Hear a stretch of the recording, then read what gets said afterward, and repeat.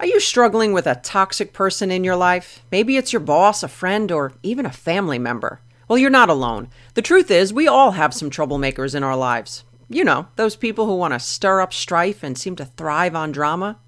Well, navigating through toxic relationships can be downright draining. I get it. It's tempting to want to straighten this person out. And while we can't stop toxic people, we can stop their toxicity from getting in you. Well, if you are ready to say goodbye to guilt and hello to healthy boundaries, then I want to invite you to my new course on how to deal with toxic people God's way. In this course, you will learn the 5 types of toxic people, the difference between broken and toxic behavior, the 4 types of boundaries and which are best for you, how to overcome the fear of confrontation, and most of all, you will learn the practical tools on how to interact with these people so that you can grow in strength and get rid of the guilt. When avoiding this person isn't an option, God may be using them to help you grow, and I would be honored to walk this journey with you. My friend, I believe that you can shift your suspicion that you can change this person to the biblical understanding of love. Will you let me help you? Building Faith Podcast from Chris Reese Ministries is a podcast to bring biblically based messages and lessons on how to apply God's Word into your everyday life. Well, hey, my friend, welcome back to the Building Faith Podcast. I am so thrilled to be here with you. I am your host, Chris Reese. And my mission, as always, will be to help you apply God's Word to your everyday life.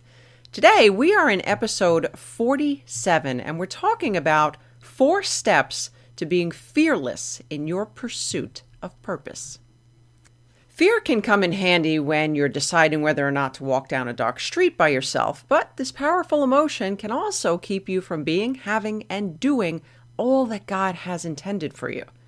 And when faced with an opportunity to step out in faith, many believe that they need to wait until the feeling of fear subsides before moving forward. And if this is you, you've likely been waiting a very long time and probably have much regret. The truth is that courageous people are not fearless. Rather, they choose to move forward despite their fear. But how? Well, if you are tired of letting your fears get the better of you, the following 4 steps can put you on the path to being unstoppable, even in the face of fear. So let's talk about them today. Step number 1, admit that you feel fear. Many people make the mistake of ignoring their fear, thinking that it's going to go away. This is simply ignorance. Just because you try to ignore something doesn't mean it goes away. Instead of trying to distract yourself when you feel afraid, acknowledge the fear that you're feeling. I said acknowledge. I didn't say give in to it. Number 2, explore the fear. Once you allow yourself to admit that you're feeling afraid, it helps to explore where the fear comes from. Write down the fear and when you've had a similar kind of fear in the past. Look, you may be reacting to an old experience that really has no bearing on your current reality. Number 3, take back the wheel. Imagine your life's journey as a long car ride, and you and your feelings are passengers on this ride. Well, who's in the driver's seat? Well, some will pull over and throw their feelings in the trunk in an effort to ignore them, while others allow their feelings to take the wheel and they eventually crash.